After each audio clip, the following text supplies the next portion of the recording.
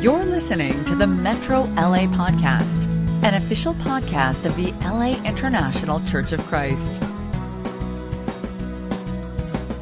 We all have a life before we come to Christ. We've all lived in darkness. This just happens to be my journey. I grew up gambling in ghettos, throwing blows at jealous foes and puffing on smoke while trying to make some dough. It wasn't nothing all good coming up in my hood to make them ends meet. My mama did what she could, but it was understood I had to do for myself. So I used my sense to make dollars with the hand I was dealt. And even though I felt bad for hustling dimes, they always helped to pay the bills and rent on time. And mama stopped crying when that food was frying. Even though where I told her I got it from, I was lying. I was trying in my mind to do right. I risked dying on the grind many nights. So when you look in my eyes, tell me, can you see all the misery that lies in my history and all the tears I've cried internally and the fears that I hide deep inside of me? 19 years I've been a slave to Christ. I was a slave to life, but he paid the price. So now my only master is the Lord above everything else is null and void. See, 19 years I've been a slave to Christ. I was a slave to life, but he paid the price. So now my only master is the Lord above everything else is null and void.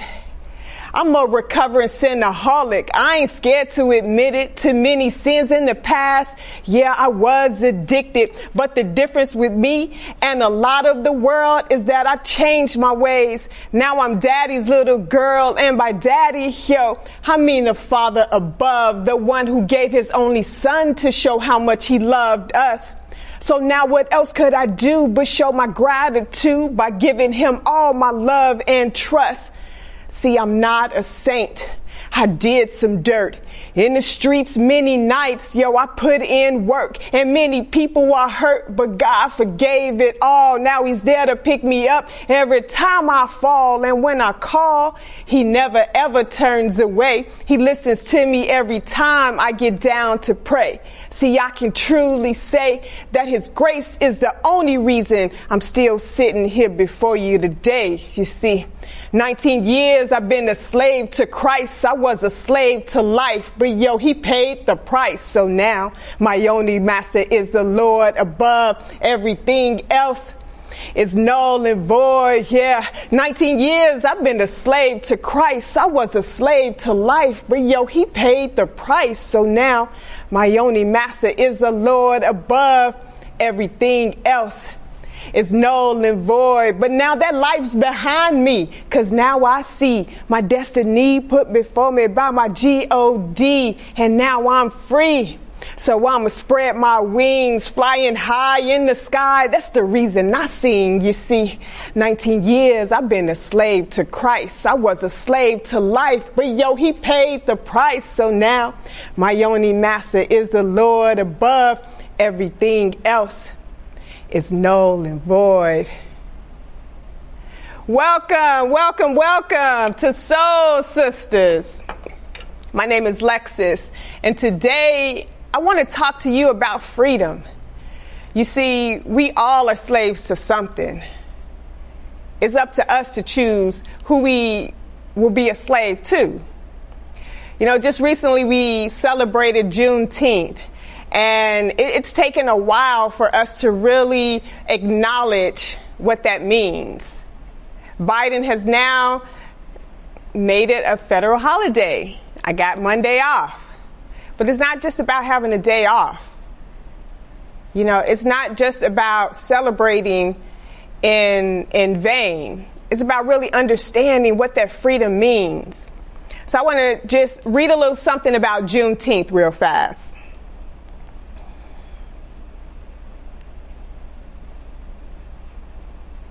This is from the National Museum of African American History and Culture. And it talks about the historical legacy of Juneteenth. On Freedom's Eve, or the eve of January 1st, 1863, the first watch night services took place. On that night, enslaved and free African Americans gathered in churches and private homes all across the country, awaiting news that the Emancipation Proclamation had taken effect. At the stroke of midnight, prayers were answered as all enslaved people in Confederate states were declared legally free. Union soldiers, many of whom were black, marched onto plantations and across cities in the South, reading small copies of the Emancipation Proclamation, spreading the news of freedom in Confederate states. Only through the 13th Amendment did emancipation and slavery throughout the United States. But not everyone in Confederate territory would immediately be free. Even though the Emancipation Proclamation was made effective in 1863, it could not be implemented in places still under Confederate control. As a result, in the westernmost Confederate state of Texas, enslaved people would not be free until much later. Freedom finally came on June 19, 1865, when some 2,000 Union troops arrived in Galveston Bay, Texas. The Army announced that more than 250,000 enslaved black people in the state were free by executive decree. This day came to be known as Juneteenth by the newly freed people in Texas. The post-emancipation period known as Reconstruction, 1865 to 1877, marked an era of great hope, uncertainty, and struggle for the nation as a whole. Formerly enslaved people immediately sought to reunify families, establish schools, run for political office, push radical legislation, and even sue slaveholders for compensation.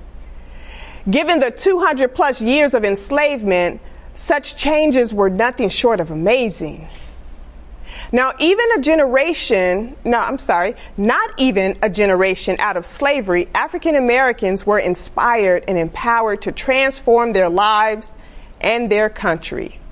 Juneteenth marks our country's second Independence Day.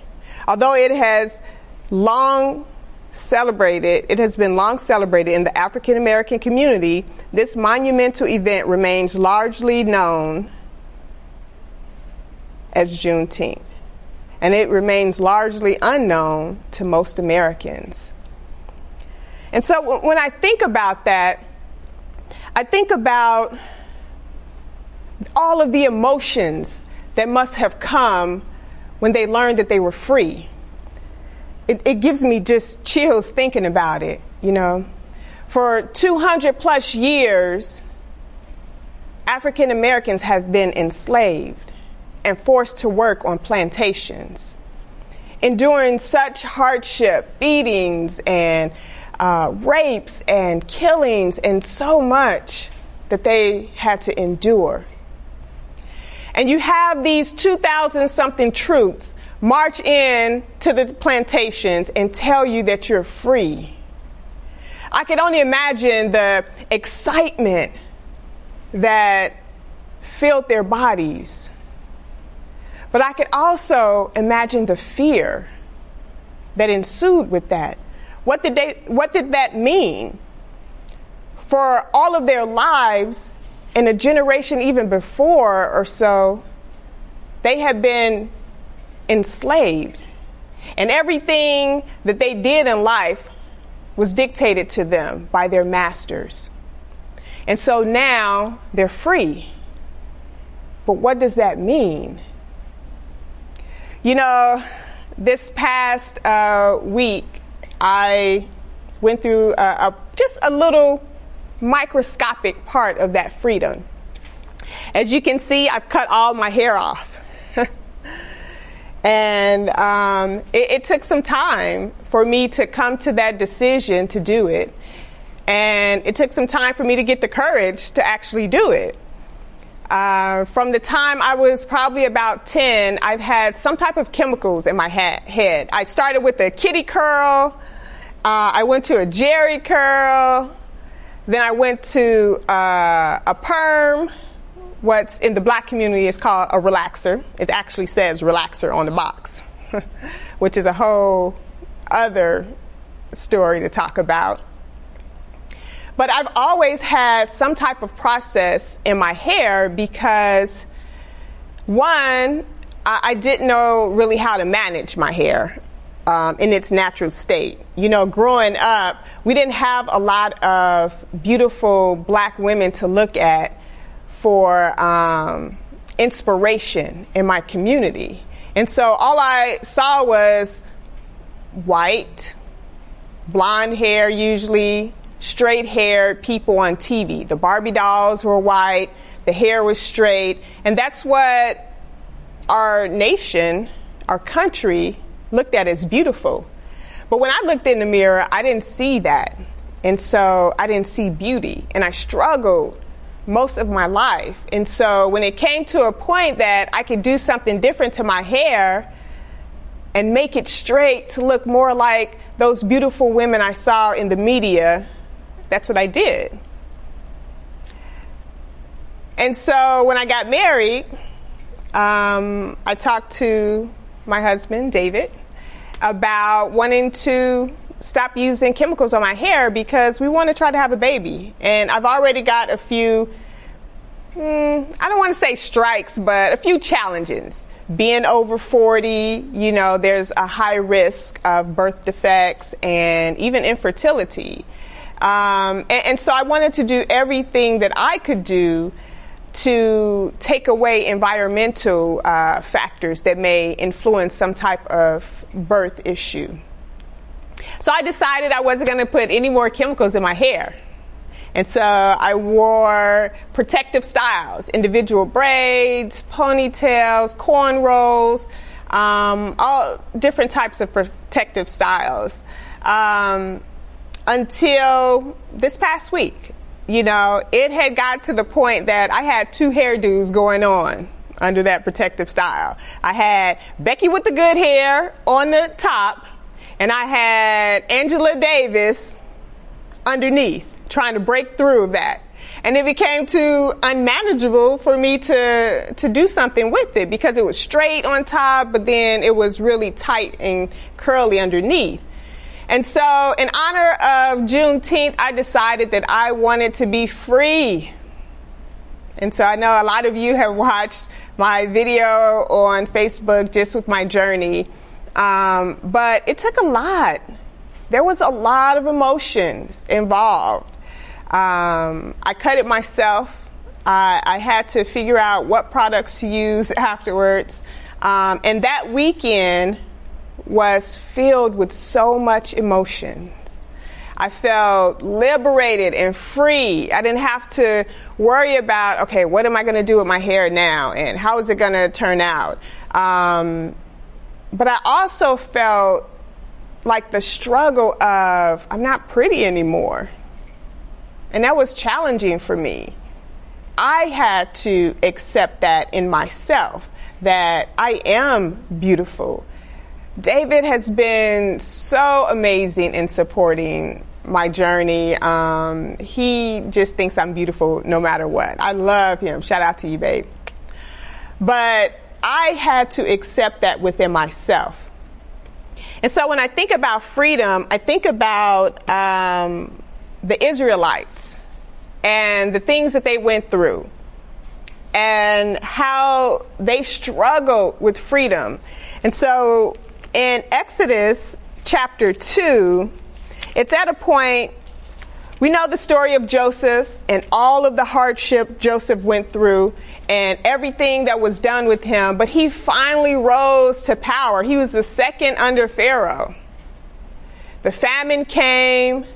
His family came out there. They didn't recognize him at first, and then he revealed himself to him, and then he moved all of his family there so that they can be well taken care of. And it talks about how they multiplied so much that they were just taking the land over. So then Joseph's generation dies, and the king's generation dies that he was under. And you have this new king that came in that didn't know anything about Joseph and what he did. All he knew is that these Israelites were taken over. So he decided to enslave them. So then all of their freedom was snatched away, and they became enslaved in Egypt. In Exodus 2, in verse 23, this is after Moses, went through everything he went through, and he was found by the princess and brought back, and he lived a good life as well. But he went along and he saw his people being mistreated. And so in verse 23 of Exodus 2, it says, during that long period, the king of Egypt died. The Israelites groaned in their slavery and cried out, and their cry for help because of their slavery went up to God. God heard their groaning, and he remembered his covenant with Abraham, with Isaac, and with Jacob. So God looked on the Israelites and was concerned about them. And he led the flock to the far side of the wilderness and came to Horeb, the mountain of God. I'm sorry. That's in chapter 3. But God, in verse 25, it says, so God looked on the Israelites and was concerned about them. And I think about us in becoming disciples. There's a time that we cried out to God because we were so enslaved in the life that we were living that we wanted something else. And God heard us. And he sent people into our lives to study the Bible with us, and we became disciples, true Christians. But then what happens? What happens after that in our lives? We live this life of freedom, but now we have to change everything about us. And just like the enslaved people in Texas, when the soldiers came to tell them they were free, we have a decision to make. Many people chose to stay in slavery because they didn't know what else to do. They were afraid of what would happen to them. Not to mention that at the time, the slave owners would try to catch them. They would have bounty hunters to catch them and bring them back. And they have witnessed so many people die around them. And this was instilled in their brain. It was burned in their brain. And so imagine having a choice now. You're going to go out into the wilderness and fend for yourself. Who's going to hire you? How will you take care of your family? Or are you going to stay here and allow me to take care of you? This same thing happened to the Israelites when they were freed from slavery in Egypt. And they were led into the wilderness. And for a minute, they were grateful. For a minute, they saw the glory of God. But things got challenging, and they didn't have food to eat. God sent them manna. But it wasn't like the food they had in Egypt. And they continued to go in the wilderness, and they got tired and afraid, and they started to complain to Moses. Did you bring us out here to die? Why would you do that? We were better off in Egypt where we had meat. Do we get like that in our lives? What has challenged us and caused us to think about going back into slavery in our lives? It could be a lot of different things. I'm going to tell you, sometimes slavery is not as easily seen as you would think. We could be slaves to depression, anxiety. I definitely have had my battles with depression and anxiety. Right now, I'm still battling anxiety. In 2019, I had to take a sabbatical from work for 3 months because I went through an episode of depression. And it was challenging. I couldn't even function. I had to get on medication, and I also had anxiety. And so I finally got weaned off of that this year. But with the pressures of getting married and so many things that came with that, we were engaged and married within 3 or 4 months. So we had some very condensed discipling and premarital counseling. And a lot of stuff happened. And a lot of stuff came out that we had to wrestle with. We almost postponed the wedding.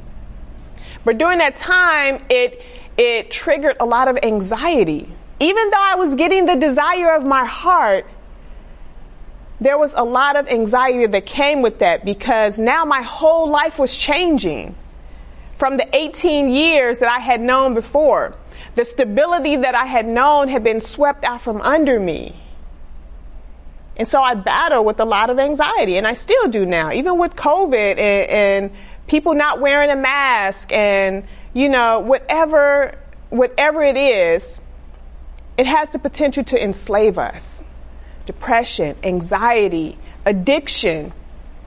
Now more than ever, people are battling with addiction because of this past year. And like I said, all of the anxiety and depression that's happened. People have lost their jobs. Hundreds of thousands of people have died from COVID, not to mention the Black Lives Matter movement, not to mention the economy, not to mention. And there's layers upon layers upon layers of things that can cause us to be enslaved to fear. But we still have a choice. Let's go to Romans chapter 6. In verse 1, it says, "What shall we say then? Shall we go on sinning so that grace may increase? By no means. We are those who have died to sin. How can we live in it any longer? Or don't you know that all of us who were baptized into Christ Jesus were baptized into his death? We were therefore buried with him through baptism into death, in order that just as Christ was raised from the dead through the glory of the Father, we too may live a new life." Let's go down to verse 15. "What then? Shall we sin because we are not under the law, but by grace? By no means. Don't you know that when you offer yourself to someone as obedient slaves, you are slaves of the one you obey? Whether you are slaves to sin, which leads to death, or to obedience, which leads to righteousness. But thanks be to God that though you used to be slaves to sin, you have come to obey from your heart the pattern of teaching that has now claimed your allegiance. You have been set free from sin and have become slaves to righteousness. I am using an example from everyday life because of your human limitations. Just as you used to offer yourselves as slaves to impurity and to ever increasing wickedness, so now offer yourselves as slaves to righteousness, leading to holiness. When you were slaves to sin, you were free from the control of righteousness. What benefit did you reap at that time from the things you are now ashamed of? Those things resulted in death. But now that you have been set free from sin and have become slaves of God, the benefit you reap leads to holiness, and the result is eternal life." That is where we are today. Do we live like that? Or do we look back to Egypt and remember the steak that we sometimes got? Because a lot of times our memory can be skewed and we can only remember the good times. But what about the beatings and the lashing and the hard labor? They had to make bricks out of mud by their hands. When things get hard, we can forget about those things and just look to the things that gave us pleasure. What are we going back to in our lives? What are we looking back to? Is it marriage? I was talking to a sister about CR, and she said, "I'm addicted to love." And I said, "Well, what does that mean?" And she said, it means that I would do anything to be loved. No matter what that means. Above God, above my children, above everything else. Satan comes to steal, kill, and destroy, right? And he also masquerades as an angel of light. And he deceives us. How quickly that sister had forgotten that God is love. And so if you're addicted to love, that means you're addicted to God. But we look at other things to fill that need quickly, because what addiction does is it plays on a part of our brain that releases these endorphins that give us instant pleasure. And if we're struggling with depression or anxiety or fear, that chemical can be kind of low in our brain. And so doing these quick fixes helps to release that endorphin really quickly, and it helps us to feel better. But that's what God does, right? And please believe I am not trying to just say, oh, pray the depression or anxiety away. If you just read your Bible, I've experienced that. I've had people say that to me, and it's very hurtful. So if you're saying that to people, please stop. Depression, anxiety, addiction, it's a real thing. PTSD is a real thing. But we have the choice to seek help for those things instead of turning to what comes quickly and what feels good for the moment, because it's fleeing. And you have to do it more and more and more just to get that one little bit of pleasure release that you did in the beginning. But when we get help for these things, then we can be released from that bondage. You know, it talks about in John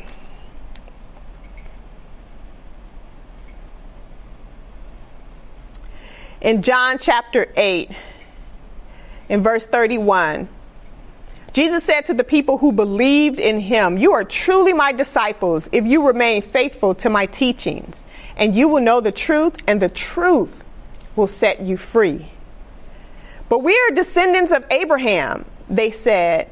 "We have never been slaves to anyone. What do you mean you will be set free?" Jesus replied, "I tell you the truth. Everyone who sins is a slave of sin. A slave is not a permanent member of the family, but a son is part of the family forever. So if the Son sets you free, you are truly free." You see, when we turn back to those sins and become enslaved again, it sets us apart from God's family and his control.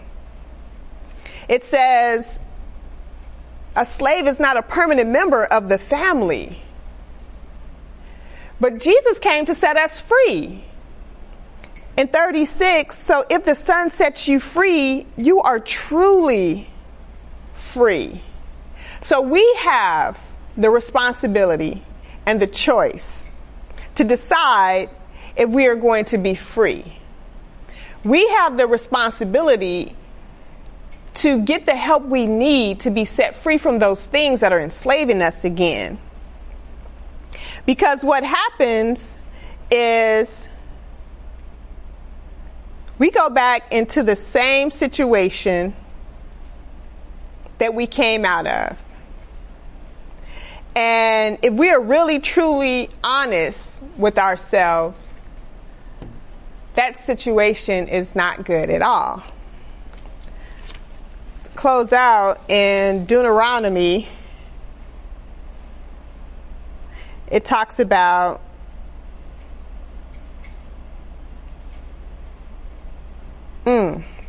I did not write my Deuteronomy scripture down, but I'm going to give it to you so you know where it's at. But it talks about, today I give you the choice. Choose between life and death.